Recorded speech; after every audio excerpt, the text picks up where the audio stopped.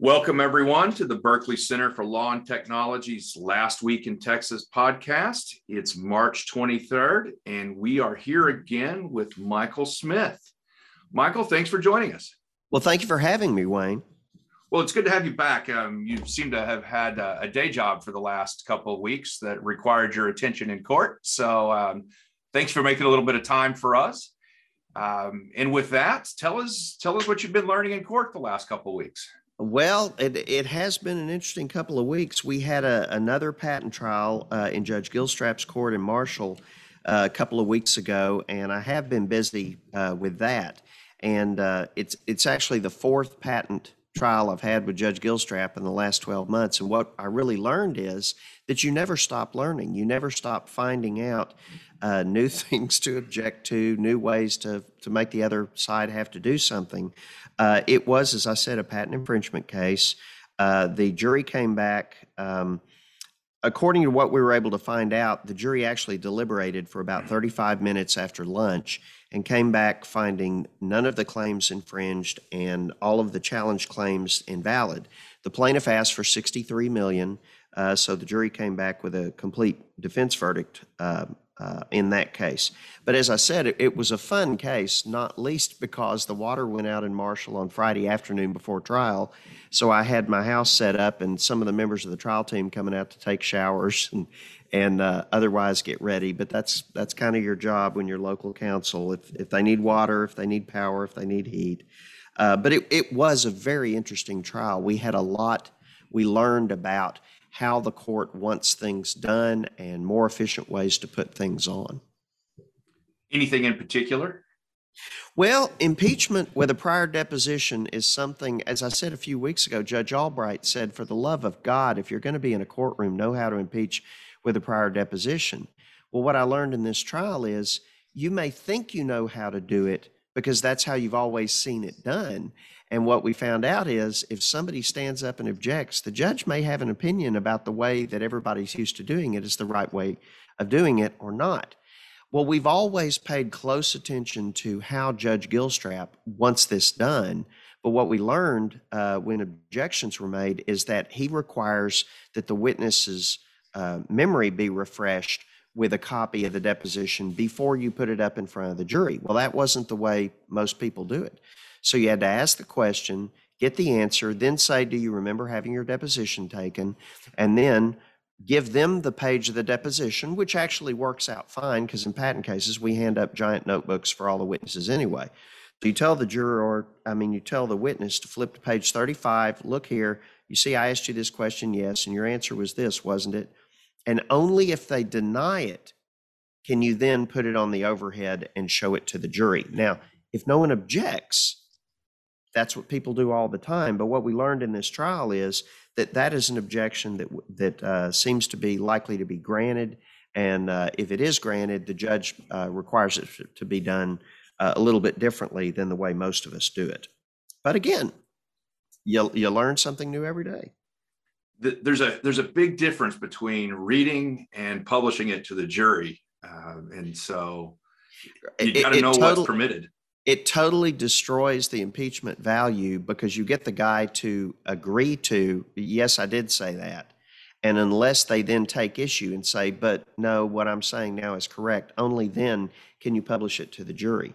And candidly, that bears a little more resemblance to the Texas state rule than it does the federal rule. But as we all know, when you're trying a case in federal court, it's how your judge wants things done. You have to figure out how they expect for it to be done. And much as I regret not having the ability to slap it down and have an aha moment in front of the jury, it does make things go a little quicker when you just pull the person back to what they said in the deposition. And you only get to have the big dramatic moment if there is actually, let me back up. It gives the witness a chance to understand what they said before and avoids you kind of tricking the witness by the witness not realizing or remembering what they said before. So there is some merit to it. Michael, I got to make an admission here. Many, many years ago, kind of one of my early trials with Judge Ward, I might have made that mistake between the difference between reading that in and publishing it too fast. And Judge Ward helped me understand the error of my ways very quickly. Well, and again, it sometimes you don't find out that you're not doing right if somebody doesn't object. In the trial I had with Judge Gilstrap a month ago in February, we were in chambers in between, and the judge was kind of indicating, that's not the way I thought impeachment with the deposition worked. And the other side made clear, I know it isn't. I just decided not to bother with the objection because I felt like the way it was being done was so ineffective that I didn't want to get in the way by forcing it to be done the right way. So it comes up in lots of different ways. And if you only deal, that's the great thing about dealing with both lawyers that are really good and lawyers that are really bad, because sometimes you learn more when you have lawyers at different levels. And that was one thing I noticed in this case. There were things that I saw that I hadn't seen before that I thought, well, I'm going to put that in that arrow's going in my quiver now. I know to do that going forward. But it was a very fun trial. Enjoyed. It was a very large trial team. A month ago, I was working with in a case that had 2 lawyers on each side plus me. This case, over 20. Over 20 people, about half of whom were lawyers. So a substantially larger trial team, and potential need for showers if the water didn't come back on.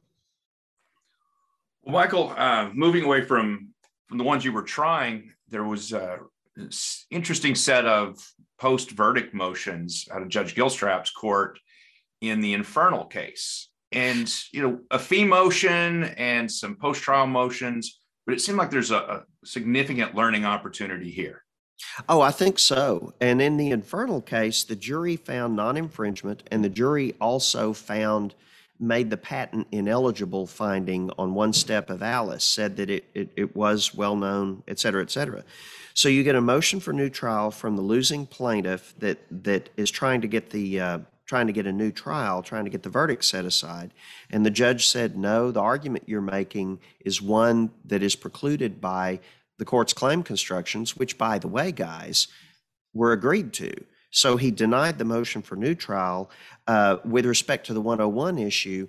Because the jury passed on part of the test, he went back after the trial, found on the other side that it was not directed to an abstract idea, and therefore there wasn't a basis for invalidity under 101. Now, what was interesting about that is the defendant had never filed a motion raising the 101 issue before trial.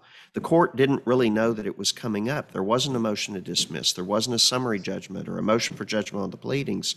So the 101 issue began to be dealt with at trial and at the post-verdict stage. But the court notes that, well, you didn't file a motion on this ahead of time. Well, there's nothing wrong with that, but this becomes something that, as we move on to the fees side, has a major impact. The court says, the bottom line on the fees motion is the court tells the defendant, yes, you won, but you don't get fees under the totality of the circumstances. The conduct didn't render the case exceptional. And then it goes through the 3 arguments and says, well, your first argument is that the plaintiff's claims were frivolous in light of the court's claim constructions, but you never made that in a motion pre-trial. You argued that that it was exceptional because the plaintiff dropped a claim of infringement as to a product during trial, and he said that's not standing alone enough. And by the way, you didn't file a dispositive motion as to that product. So what the court tells us is, you didn't view this issue as frivolous enough to attempt to dispose of it before trial. And then finally, there was kind of an oddball damages issue. The plaintiff had so much trouble with its damages report that the court had stricken it, had allowed the plaintiff to do a supplemental report, but there were still problems with that. So the judge said, okay, fine, we're going to try liability and we will bifurcate damages, which almost never happens. But in this case, he pushed the damages off, and the defendant said, well, that's enough for exceptional case. And the court said, no, we didn't get far enough down the road on damages for me to say that makes it exceptional. So what this tells us is, if you think you've got something that you want to build an exceptional case motion around, a 285 motion around, if it's that bad, you probably need to be papering the file with some motion practice ahead of time, identifying what's wrong with it. Well, that's something a lot of us don't think about ahead of time. So in the same way that we learned this from Judge Gilstrap a few weeks ago, having to do with post-verdict injunctive relief, you need to look at it pre-verdict when you're thinking about a 285 motion as well. It's a good lesson that fee motions aren't exercises in creativity after you get the verdict in. It has to be something you need to be beating that drum all the way through. Exactly. It's and we've got a large enough corpus. We've had 8 years of this now. We've got a large enough corpus of opinions from the judges that hear a lot of these cases that you can read those opinions and tell, here's what the judge thinks is exceptional and here's what the judge thinks is not, and start to kind of paint your picture before you get to trial. Here are the things, because after trial, the court's going to say, well, wait a minute, if this was so bad, if this was frivolous because the court's claimed constructions meant that the plaintiff could never go forward on this, then why didn't you file a motion? You filed 4 other dispositive motions, and the court points that out. You filed a lot of dispositive motions, but you didn't file anything addressed to the conduct that you're now saying was exceptional. Well, Michael, there's a strategic maneuver in this case that I think is worth looking at, and that's kind of the evolving use of 101 at trial. And in this particular case, the court never brought step 1 of Alice, or the defendant never brought step 1 of Alice to the court. Instead, just took step 2 straight to the jury. And do you see that as a strategic move or an oversight? What's your thought on that? Well, I don't know what we're seeing. And I recall we had this discussion last December at the Stanford Berkeley event. Every time off the top of my head that I can recall this issue going to the jury says, yes, it was well understood. So you can get that finding from the jury. Maybe it's better to get that finding and then bring the issue up in front of the court based on the whole record after that. Maybe that is a better idea. Maybe it does avoid tipping off the plaintiff any more than you have to, that you're going to be coming after the patent on this basis. It also locks in that finding so that if on appeal the court decides to set aside the other finding that the court made about abstract idea, you've already got in the can the jury saying it was well understood. Well, and I wouldn't underestimate the power of moving that alleged prior art in under the idea of well understood, kind of muddying the waters between well understood and 102, 103 invalidity. Not that a trial lawyer would muddy the waters, but it might happen. Yeah. No, not me. No, absolutely not. But no, it does indicate that there is some tactical maneuvering that parties need to look at here. Which way is it better for me to bring this up? What is the way that I need to respond if the other side does try to bring this up? I've had that happen this week where one side is trying in a case to engage in procedural maneuvering. More power to them, and I have to figure out a way to procedurally maneuver the other way to try and block things so that we end up getting to the same point at the same time. Well, the next case that seems to have a good teaching points, the USAA case on bifurcation. Not something you see a lot in patent cases, but when it comes up, it's pretty important. So what's going on in this case? Right, and we'll talk about, we've got one case here out of Marshall, and we've got another one out of Waco that go different ways, and they point out the factors here. The question here was whether the patent infringement counterclaim that was brought by the defendant should be severed from the trial on the plaintiff's claims against the defendant. And the court had kicked the can down the road on this and said, let's wait and decide this later on. And as the court got close to trial, it decided that it would sever the counterclaim. And that was based on it finding that trying the patents together would expand the scope of the technologies presented to the jury, and that there were few common questions of law or fact. So you've gotten the benefit of having everything prepared together, but we're going to try the plaintiff's claim and then the defendant's counterclaim as to a different patent with unrelated technology separately. That's not going to happen in every case, but it's useful to look at this opinion and see, well, here are the factors that cause the court to decide, I'm going to split it out and try these separately. And that's a theme I've heard from lots of federal judges through the years is the focus on helping the jury out. What can a jury reasonably be asked to do? This is a great point. If the technologies are too different, you can't ask a jury to learn two separate technologies in one setting. Well, it absolutely, it puts a lot of burden on the jury that doesn't have to be put on the jury. These are two separate lawsuits, and maybe there's efficiencies to trying them together. But what the court found here was that in this case, there were efficiencies in preparing them together, but not in the end in trying them together. And again, nobody knows until the end of the case what claims are actually going to go forward. So you don't know if these are actually going to stick around late in the case or not. A lot of affirmative counterclaims drop out, and you don't really know what the complexion of the final claims are going to be until close to trial. Well, the reason I think this case is so important, Michael, is there are a lot of attorneys that look at counterclaims, once they've been sued, saying, hey, I can countersue, and then we can jam all these cases together and they'll go up or down at the jury. It just makes it such a mess that people maybe want to settle rather than take a chance in front of a jury. This tells you may get two trials out of it. Right. Well, it certainly, that runs a risk of confusion, and maybe that's to your tactical advantage to try and throw everything in together. But again, we have to remember, as much as we may want confusion or not, as much as we may want confusion for a tactical reason, the court's looking at it from a different point of view. And this is a court that's well experienced with looking at juries all week long.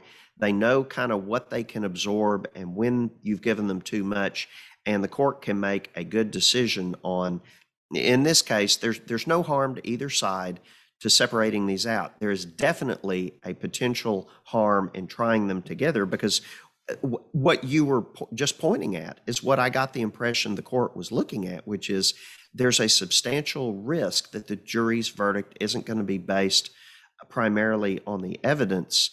There may be confusion, and as you said, they may just go all the way with one side or the other. We do see, if the jury goes one way on infringement, they tend to want to go that way on invalidity too. Of the trials that I've had, I've got 3 non-infringement verdicts, and 2 of those, the jury also invalidated all the claims.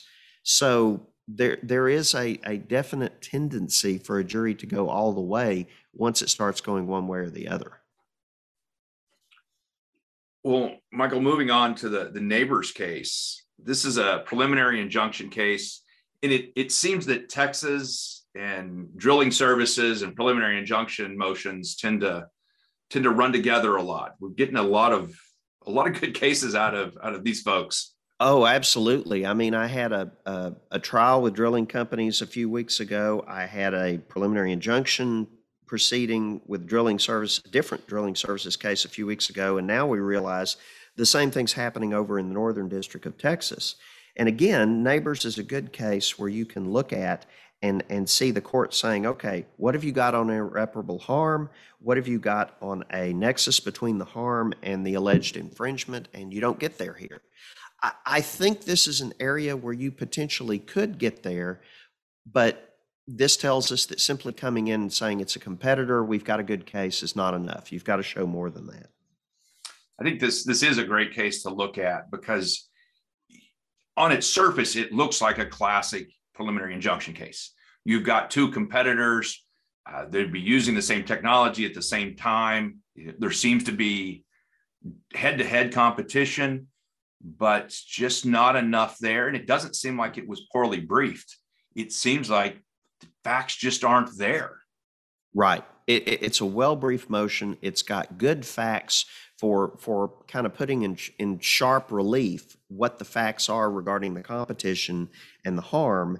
And it just ends up showing the court this is money damages. This is not something that under these facts gets you to irreparable injury. But it's helpful in that it shows you, well, here's the direction I need to go in order to show irreparable harm. It's like that case several months ago with Judge Albright, where he granted a preliminary injunction and explained, here's what's unusual about this case. You don't normally have facts and proof like this, but we've got facts and proof in this case. So, okay, now I kind of know what I need to be aiming for. I'm not shooting in the dark anymore.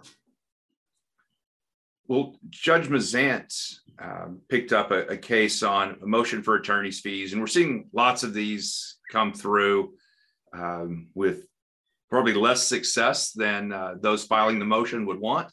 But I thought Judge Mazant's case was really interesting in his method for calculating an appropriate rate for an attorney, which we know, I mean, rates have gotten so high in patent cases, often shockingly high. This gives us some guidance on it, though not a patent case. What was, and I have to confess, the reason I ran across this case, because it's not a patent case, it's a breach of contract case, was because lawyers were circulating it saying, "Oh, look at the fee that the judge approved on this." And when you compare it to the fees we see in patent cases, I was like, guys, this is actually, this is not really that high. But in Texas, this always, I love the look on the faces of out-of-state lawyers when I explain to them, if you prevail on a breach of contract claim in Texas, that entitles you to attorney's fees under the Civil Practice and Remedies Code. So in this case, the plaintiff prevails on breach of contract. They come in with all of their proof on attorney's fees. Well, as you said, since we don't see a lot of those granted in the 285 context, this provides us an example of a court going through the analysis for, okay, here's what an appropriate rate for an attorney is, here's how you document that, and it gives you some a very good analysis to follow as to what the court needs in order to approve the fees. Again, we see this a lot more often in Texas in contract cases than we do in patent cases, but in the end, it would be the same analysis if you got the court to find a case exceptional. Well, and I think that is important for those that are California, other places, that the federal judges aren't seeing or aren't calculating rates that frequently, and Texas judges are. So you have to be a lot more thoughtful about what's taking place locally. Right. They see requests for attorney's fees, or they have to measure and calculate attorney's fees more often than you might think. So you're not going in with a new issue for them. This is something that I'm sure Judge Mazant, just from the experience I've had with my cases with him, he does this all the time. This is a routine practice for a judge who tries a lot of cases in Texas. Well, now we can move a little southwest to Waco, and we can't talk about Waco this week without mentioning Baylor's tournament performance. Yeah, we could talk about it without mentioning Baylor's tournament performance. I did not have a good week. My teams went out on the second round, both of them. Well, I got to tell you that was quite surprising, though. If it makes you feel any better, Kentucky feels worse. So, well, I tell you, I got an email this morning from Baylor Athletics that were bragging that the football team starts spring training today. So we're all shifting to the important sport now. Time to move on. Yep. Well, as we move from the athletics department to Judge Albright's court, he's got really an update on his standing orders. And there are a couple pieces I wanted to talk about here. One is the claim construction hearing time limits. And what does that really mean? Probably means nothing, because they weren't taking longer than that anyway. We had an extensive discussion about this with the judge in the recent patent rules meeting, and he indicated he was going to start, instead of scheduling them for a longer period of time, one in the morning, one in the afternoon, or something like that, he was going to start scheduling them for an hour each. And he explained in the last year, he's done over 100 of these. And I think I heard him say only one actually went longer than that. I may have misheard, but he basically said this is not going to affect most cases, because remember, he sends out preliminary constructions a day or two or 3 or 4. It varies depending on the case. He sends out preliminary constructions, so you already know what he's likely to do, and you can focus your presentation, so it ends up being shorter. So this is actually not a big deal for that reason. Also, he made clear, if you really think you need more time than that, he's happy to set aside more time.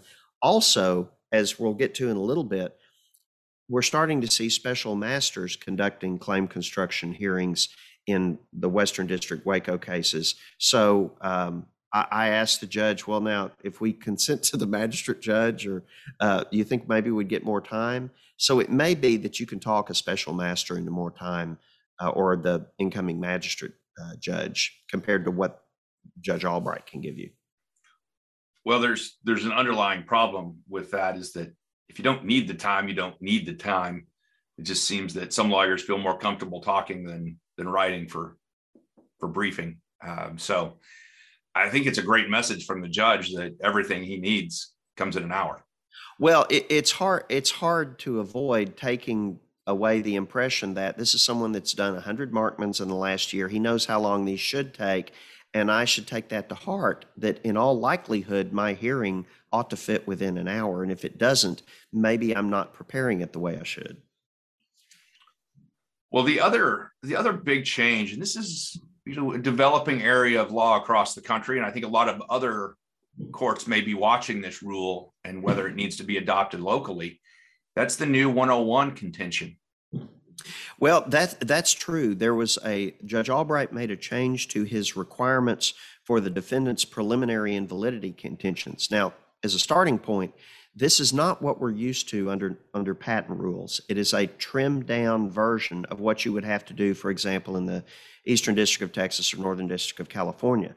But the judge has now added in a requirement that if you were going to charge that the plaintiff has claims that are directed at ineligible subject matter, you have to identify the alleged abstract idea or whatever it is in each claim, identify which claim element you say is well understood, et cetera, and then to the extent it's not duplicative of other contentions, provide the prior art for that contention. Now, I went through this in a case with Judge Albright a few weeks ago where we briefed this, and the plaintiff wanted full Judge Gilstrap 101 contentions, and the judge ended up saying, yes, I'll require contentions, but not that extensive. And he's now added that into his procedure. So it provides parties with a little more upfront. But remember, Judge Albright has a discovery moratorium outside of contentions until you get to the other side of claim construction. So it's not like you could send out discovery requests for this early on. This is all you can get without getting additional leave of court. But it is an indication that he's going to presumptively allow a certain level of discovery on 101 issues. Well, then the next piece that is unique, I think, is the way to describe it. Not unique in a bad way. It's experimenting with efficiency, and that's the email briefing on discovery disputes. Right. Judge Albright doesn't allow parties to file motions on discovery disputes. He told us a few years ago he got that from Judge Mazant, who does them by phone calls.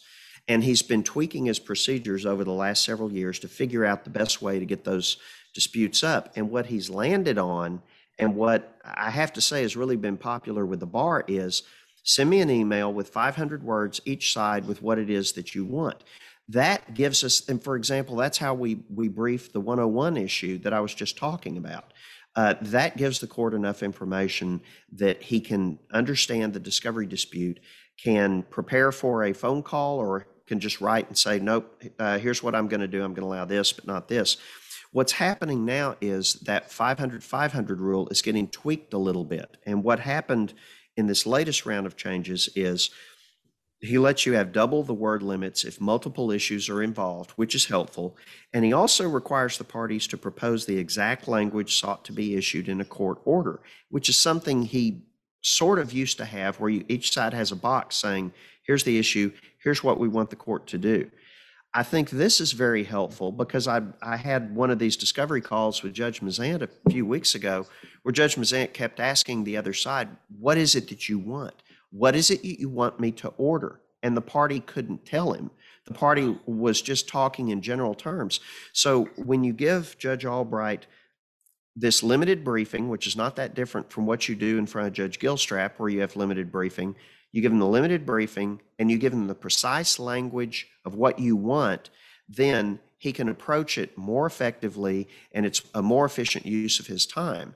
And what I'm starting to see is a large number of detailed discovery rulings coming out from the court, some of which the parties have prepared under the court's requirements that you draft a proposed order after he rules, and some of which show that the court now has enough time to put out discovery rulings saying, okay, here's the dispute, here's how I see this, here's what I think should happen on this. So obviously, he's able to get enough time now to give us some useful rulings on some things, as well as resolving the disputes in a particular case. Well, Michael, you mentioned the idea of magistrate judge doing claim construction. And again, I use that word specifically, magistrate versus special master. What's the current thinking on this shift? Well, I have never seen, I think in my entire career, I've seen a special master one time in the Eastern District, and that was on a proceeding, a special master that was assisting the court with mediation. You just don't see special masters involved in the litigation process. What Judge Albright did in this case was issue, in the same way that we saw the judge from Virginia do a few weeks ago, Judge Albright referred the claim construction issue to a special master to come up with proposed claim constructions. The special master held a hearing, came up with a detailed order with what all the constructions that were being recommended were, and then that goes to the district judge, and you have the ability to then file objections the same way you would to a magistrate judge. So I'm not saying it's a bad process at all. It's just something we haven't seen previously.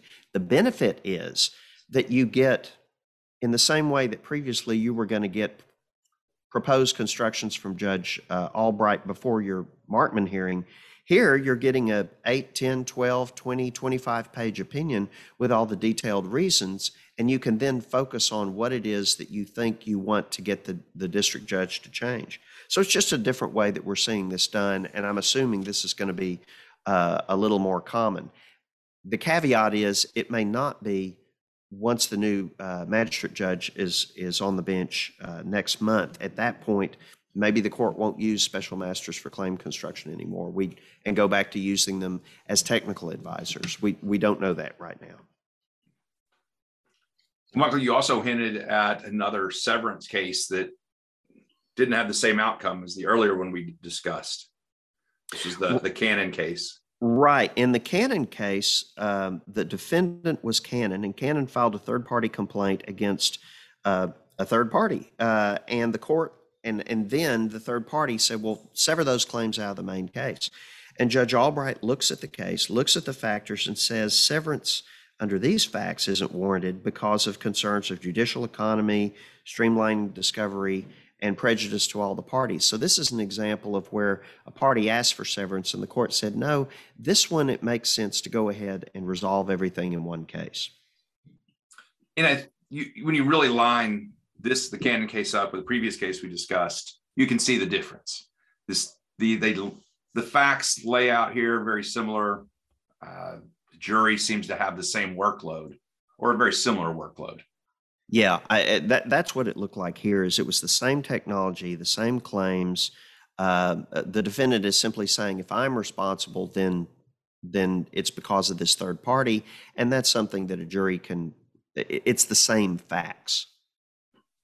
So a good thing to keep in mind as you're pondering severance, put yourself in the shoes of the jury and then brief it from that perspective. Seems to be a powerful approach.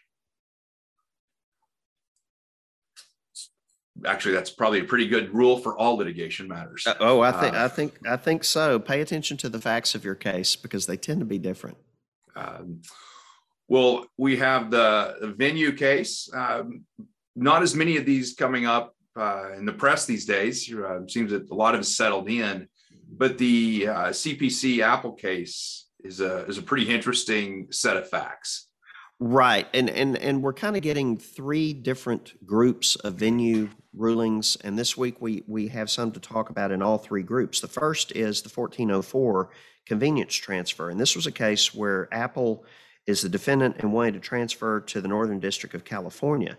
And the court looked at the facts here and said what's different here is that a lot of the facts are tied to the Western District of Texas.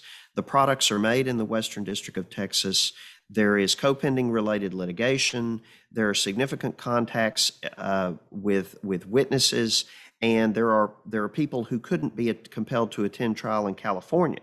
Now, so that's a little bit different facts than we see, but the court makes one other note here, and this is something that I've seen in several opinions. When the court's looking at Apple's evidence about where its information is, interestingly, the affidavit doesn't say that the information is located in the Northern District of California anymore. It only says, in this case, it's located in California, in the Czech Republic, in Australia, or it's accessible in the Northern District of California. So that's a little different fact than we've seen previously, where a defendant comes in and says all of the documents are in the transferee forum. The court noted that's not what your witness said in this case. So the court denied the motion in that case. So Michael, when I read this, it seemed like a long shot convenience transfer motion from the beginning.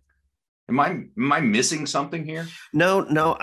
Based on the order, I think it was, because what the thread I've tried to tease out of recent Federal Circuit mandamus opinions is that they are unwilling to mandamus a district court's denial of a motion to transfer if there are witnesses and facts in the forum court. If there are witnesses in the Western District of Texas, if products are being made there, if there are parties that are located there, they tend to not grant those motions. So in this case, I think Apple was saying everything was in the Northern District of California, but the facts were actually that people were not all in the Northern District of California. They were in fact spread all through the world, as were the documents, and there were parts of the case that could not go. There were witnesses that could not be compelled in the Northern District of California. So today's theme seems to be that facts matter. And in this case, the facts were not the facts you would like to have when you're seeking a transfer based on convenience.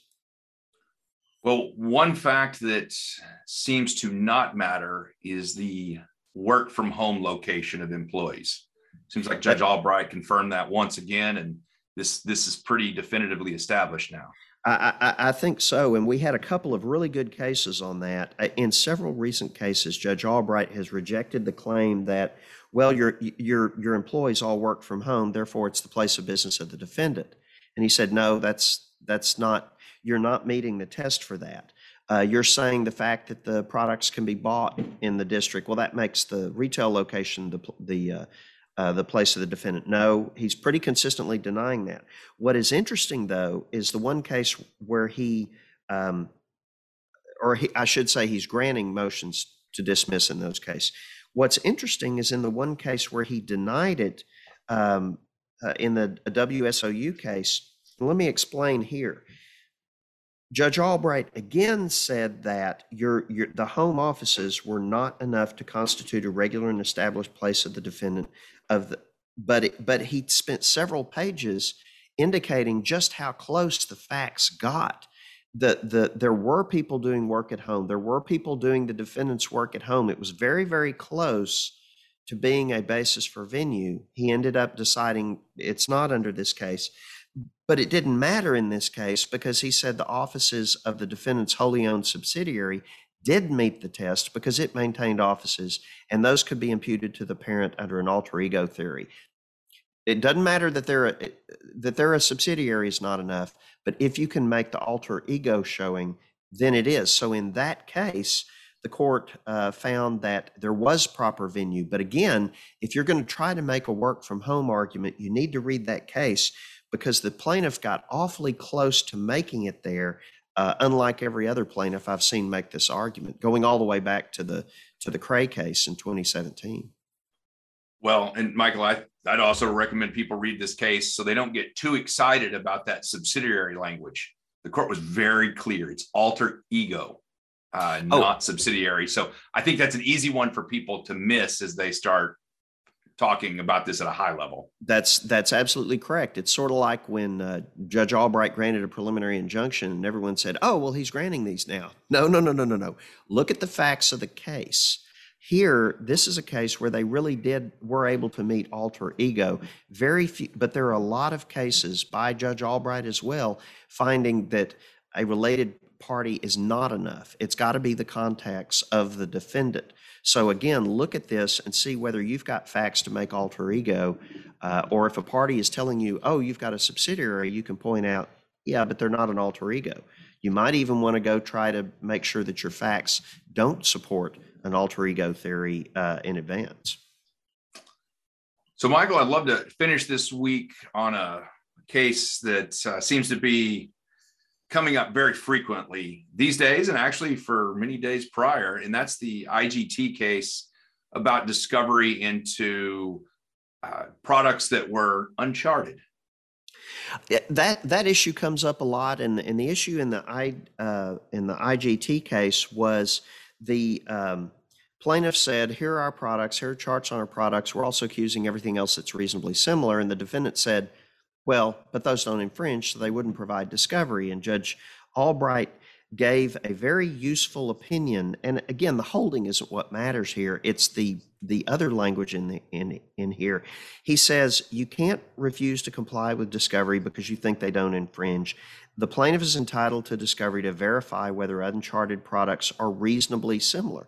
And he says the plaintiff was pretty close to the end of the rope here in terms of reasonable similarity, but close enough to get the discovery. He then gives several pages of telling parties, look, here's what you can do to resolve this.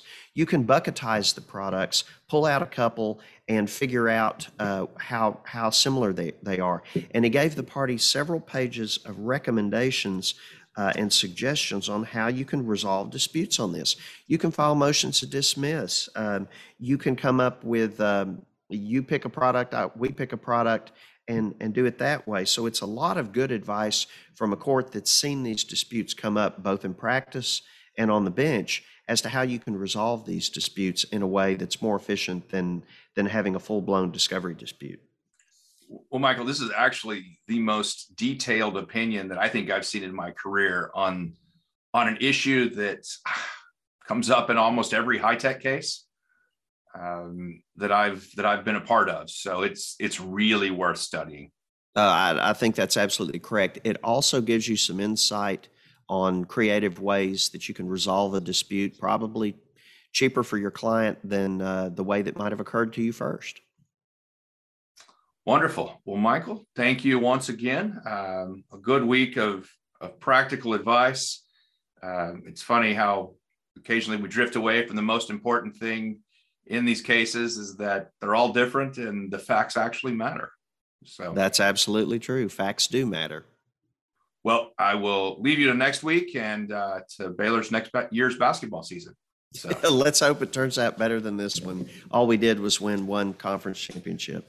So, well, it's a start. So take care, Michael. Thanks very much. See you next week.